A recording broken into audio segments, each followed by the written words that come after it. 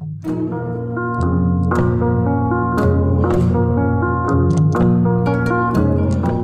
does it mean to experience a deadly epidemic? In recent months, people have struggled with this question, but it's not a new question. Welcome to Experiencing Epidemics podcast. We are Gaspar Jakovac, Jorge Díaz Ceballos, and Ian Hathaway, and we want to explore this question as historians by delving into personal narratives drawn from the long history of people's encounters with epidemics. We do so thanks to the contributions of scholars based at the European University Institute and beyond. This project is brought to you as part of the COVID-19 Knowledge Hub of the European University Institute. Enjoy the show.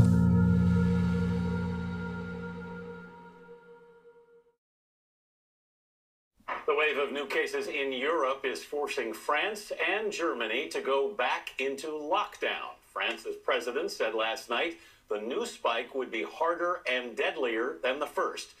Après d'avoir échangé aussi avec tous nos partenaires européens,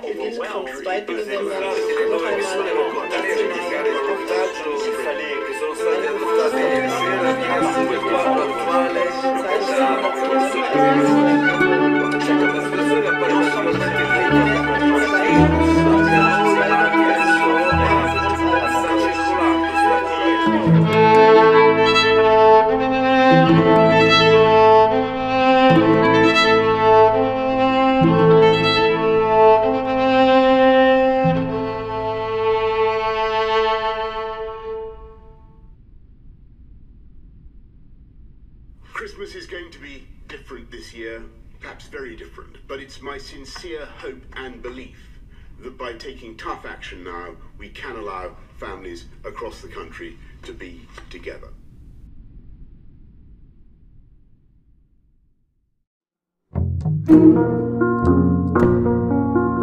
The increase in daily coronavirus infections and hospital admissions have once again forced governments to impose tighter measures to contain the spread of the virus. For the whole month of November 2020 at the very least, public life throughout Europe will largely cease. As we enter this period of full and partial national lockdowns, we look back at the first wave of the COVID-19 pandemic. At the time, the places hit the hardest by the virus were retirement and nursing homes. Hopefully, we will have learned from the recent tragedies and will be able this time to avoid the high number of care home deaths due to COVID. However, as we look further back in time, it becomes clear that the health of the more vulnerable segments of society, such as the elderly, is not an entirely new concern.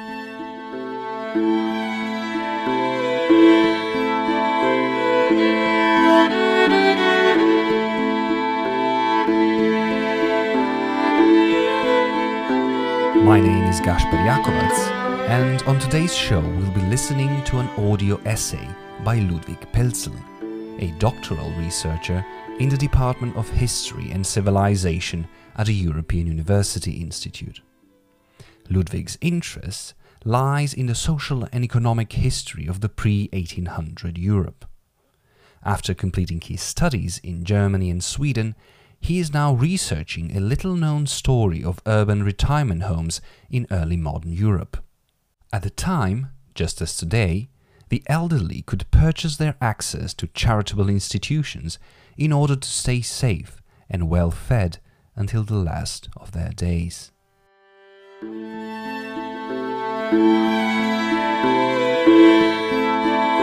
In today's episode, Ludwig will take us to early 18th century Germany, where he considers the politics of running a retirement home through an epidemic. He will be talking about institutional, economic and ideological aspects of providing relief to poverty, disease and old age in the early modern period, and reflect on how plague-time challenges faced by retirement homes in the past compare to those we are facing today. Hit by the plague epidemic of 1713, St. Catherine's Hospital in Regensburg lost roughly half of its retirees. Many elderly who had retired in the years preceding the plague outbreak simply vanished from its records. How did the officials of St. Catherine's Hospital deal with this catastrophe? What lessons were learned? How did they, if at all, modify their rules and business model?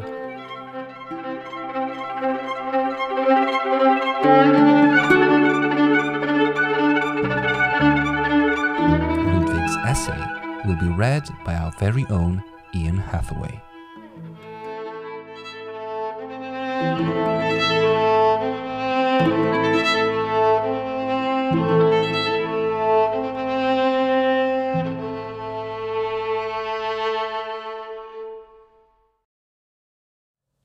The places notably hit the hardest by the first wave of the COVID-19 pandemic have been retirement and nursing homes.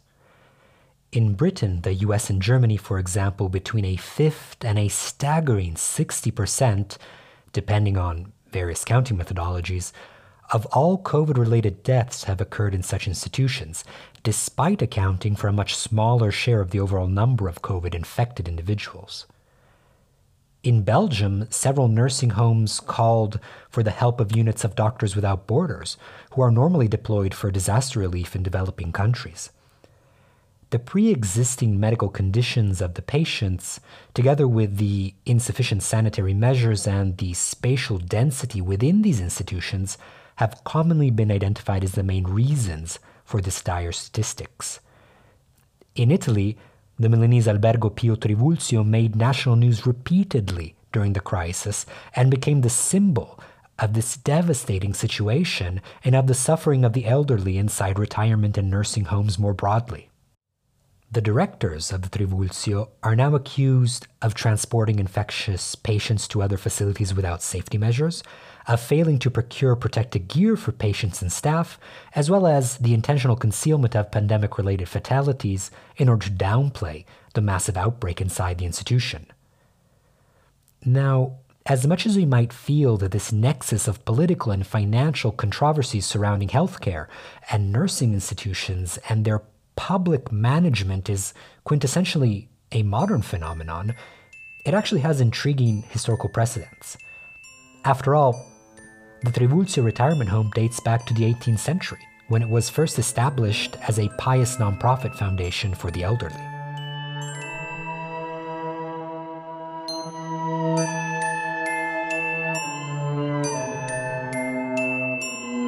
Very much like today, the backbone of the urban sanitary infrastructure of the early modern period, circa 1500 to 1800, was non-profit, consisting of private foundations, often de facto governed by the public, in the form of hospitals, which was a term for care-providing institutions in general. Institutions then were generally less functionally differentiated than today, so that a hospital could provide simultaneously short-term medical care, distribute alms to the poor, and serve as a retirement home with its own resident population. The sources of revenue of these hospitals were equally diversified, especially if they were foundations relying on their own endowment. Hospitals could run a massive agricultural business based on their landed estates, for example, or collect interests for banking services to clients big and small.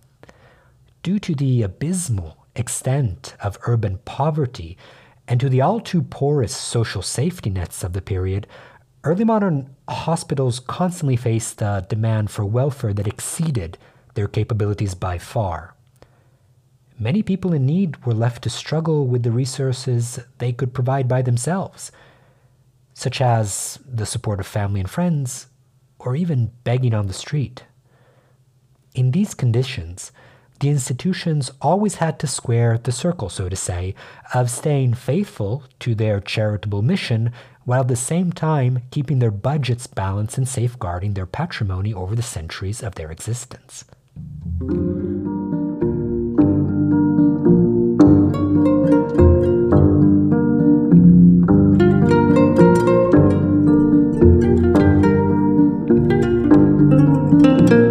This constant financial pressure would slowly transform the welfare provisions of early modern hospitals, especially in their function as retirement homes.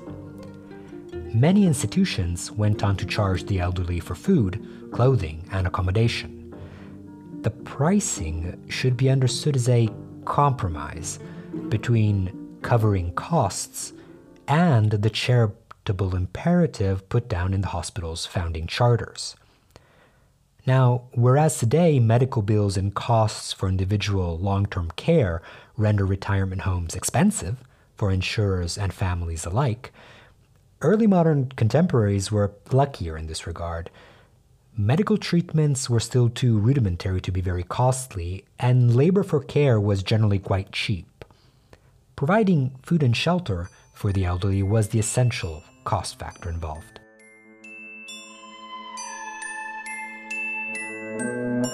The financial structure of these provisions was particular, however. Often the elderly would make a one-time payment to the institution upon admission, which was to cover all services and food until their death, no matter when that would be. Whether this deal would result in a loss for the hospital depended largely on how long the retiree would live on after retirement. The risk baked into this deal was obvious. For much of the early modern period, there was no way of knowing how long people on average would live. Thus, it was easy for a hospital director to succumb to the allure of selling spots at the institution for quick money, under the expectation that the repayment in bread and board would be made in the future by his successors. Pensions sold decades ago to long-lived retirees would continue to cost the hospital dearly.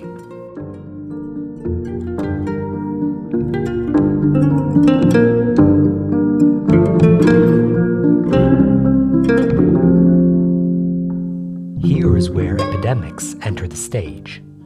Like today, the spatial density of vulnerable individuals made hospitals hotspots of contagion, a fact of which early modern contemporaries were well aware.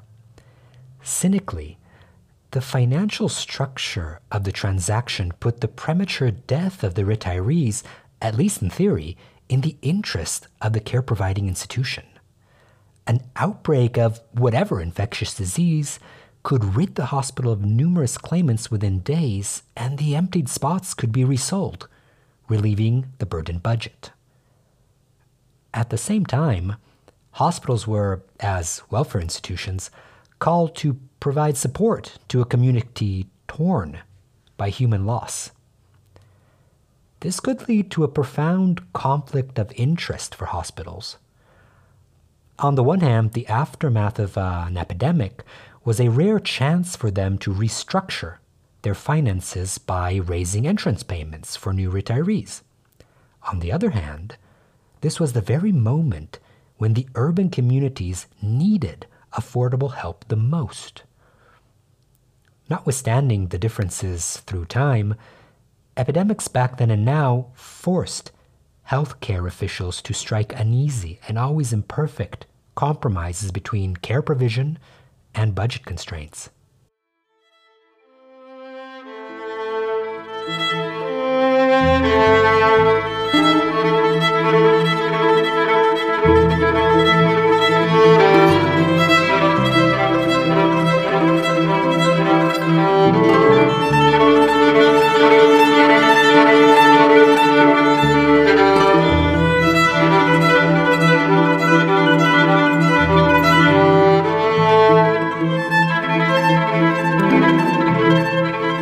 Sitting at the northernmost tip of the river Danube, St. Catherine's Hospital in South German Regensburg was an urban care providing institution which housed a large number of retirees.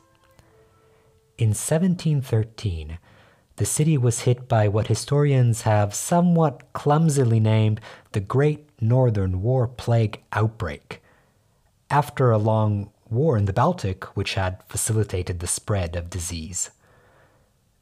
This was one of the last major outbreaks of plague in European history, and during it, a third of Regensburg's inhabitants perished. St. Catherine's Hospital was far from spared after the pernicious bacteria had crept inside its walls by September 1713. Amid dying and suffering, the most ordinary procedures were halted. the hospital's officials scrambled to keep up with the emergency and ceased to record the deaths of their retirees. Given that the retirees lived on site, their traces in the administrative records of the hospital were manifold. So-called Frunbücher contained the yearly admissions of retirees, some of their personal information, as well as records of their death. Day-to-day life within the institution was captured by Haus and Ratsprotokoll, House and Council protocols, in which the directors and the steering council of the hospital noted small events or decisions they had made. But the many elderly who had retired in the years preceding the plague of 1713 simply vanished from the records. Amidst the chaos of the epidemic, the hospital's meticulous record-keeping fell into disarray. We know nothing about the fate of these people, but in all likelihood, they fell victim to the disease. This strange presence of both feverish attempts to contain the epidemic taking place in the city and in the hospital, as well as the halting of normal life and everyday activities such as bookkeeping, likens epidemics of the past to those today.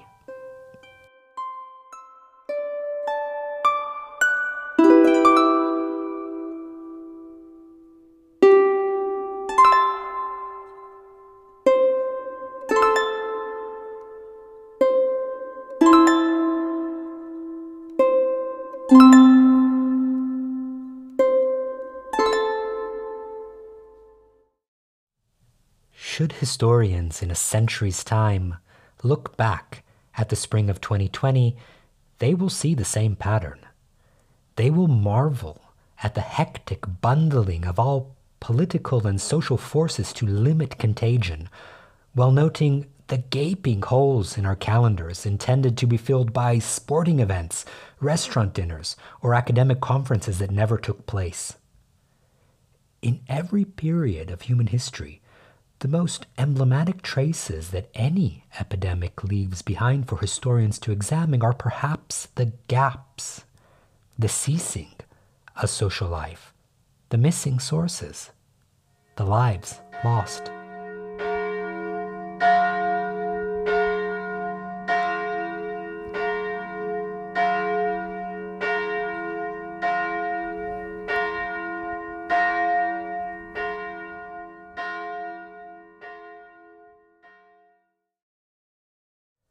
It is hard to say how many retirees passed away at St. Catherine's Hospital during the plague outbreak of 1713. 30 is a likely number. This figure would represent a mortality rate within the institution of roughly 50%, a humbling statistic that is, in some cases, surprisingly close to the estimates advanced for the current COVID crisis in nursing homes. But no matter the losses, contemporaries forcefully restarted what had been interrupted by the disease. The year of 1714 saw the arrival of 39 new retirees whose personal reasons for admission might have very well been prompted by the catastrophe itself. Now, would the directors seize the chance to raise the prices? They actually settled for a compromise. They did not give discounts due to the extraordinary circumstances, but they also did not try to wrestle higher sums from the elderly in order to restructure the budget. The understanding of justice and financial sustainability embedded in the entrance fees had survived the epidemic, at least temporarily. One could argue that the decision backfired. Just one decade later, in the 1720s, the hospital tumbled into a financial crisis. The officials then initiated a massive price rise, the effect of which were to last for the remainder of the 18th century. There is, of course, no simple causal explanation for this development, because the hospital in fact possessed various sources of income. However, the fact that the hospital directors had missed the opportunity to put their retirement business, so to say, on a sounder footing during the epidemic might have contributed to it.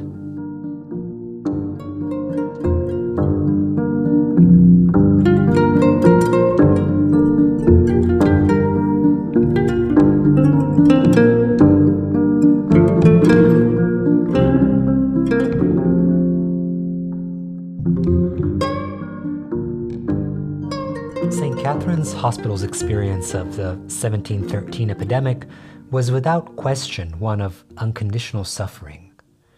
The breakdown of order and of every routine was so complete that even scribbling the names of a deceased and a date of death was already beyond what was possible. But while the graves of many dead were still fresh, the decision-makers faced the question of how they would respond and adapt to their changed circumstances. This epidemic was not just an event that was suffered by those who experienced it. It also opened a space for decision-making in a new post-epidemic social reality which gave contemporaries the rare opportunity to redesign their environment. For the hospital directors, this could have taken the form of rethinking the ideas of individual charitable deservedness and institutional financial sustainability. In other words, they might have reconsidered the function of public welfare in times of crisis. Instead, they chose to face the half-empty hospital and a devastated community with a pricing policy that was remarkably unresponsive to the gravity of the change all around them. Arguably, by doing so, they failed to aim at either of their policy goals, neither widening access to retirement much, nor decisively relieving the budget. Perhaps the story of St. Catherine's Hospital reminds us that deadly epidemics do not automatically lead to profound social change, neither in 1713-14 nor in 2020. Instead, they can also function as a trigger for a universally human propensity to cling to the time-proven practices under the promise of continuity after an unsettling social disruption. In any post-pandemic world, the continuation of the past is as much a decision as it is to break with it.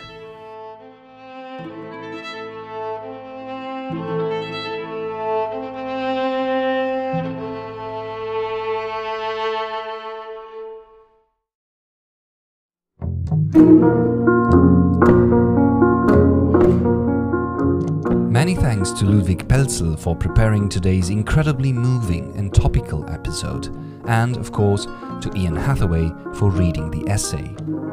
A huge thank you also to all our listeners for following Experiencing Epidemics and supporting our podcast. If you like what you've heard, please tune in again on the 20th of November when we'll talk about the unexpected cultural links between early modern plague epidemics and vampires. Until next time, stay safe.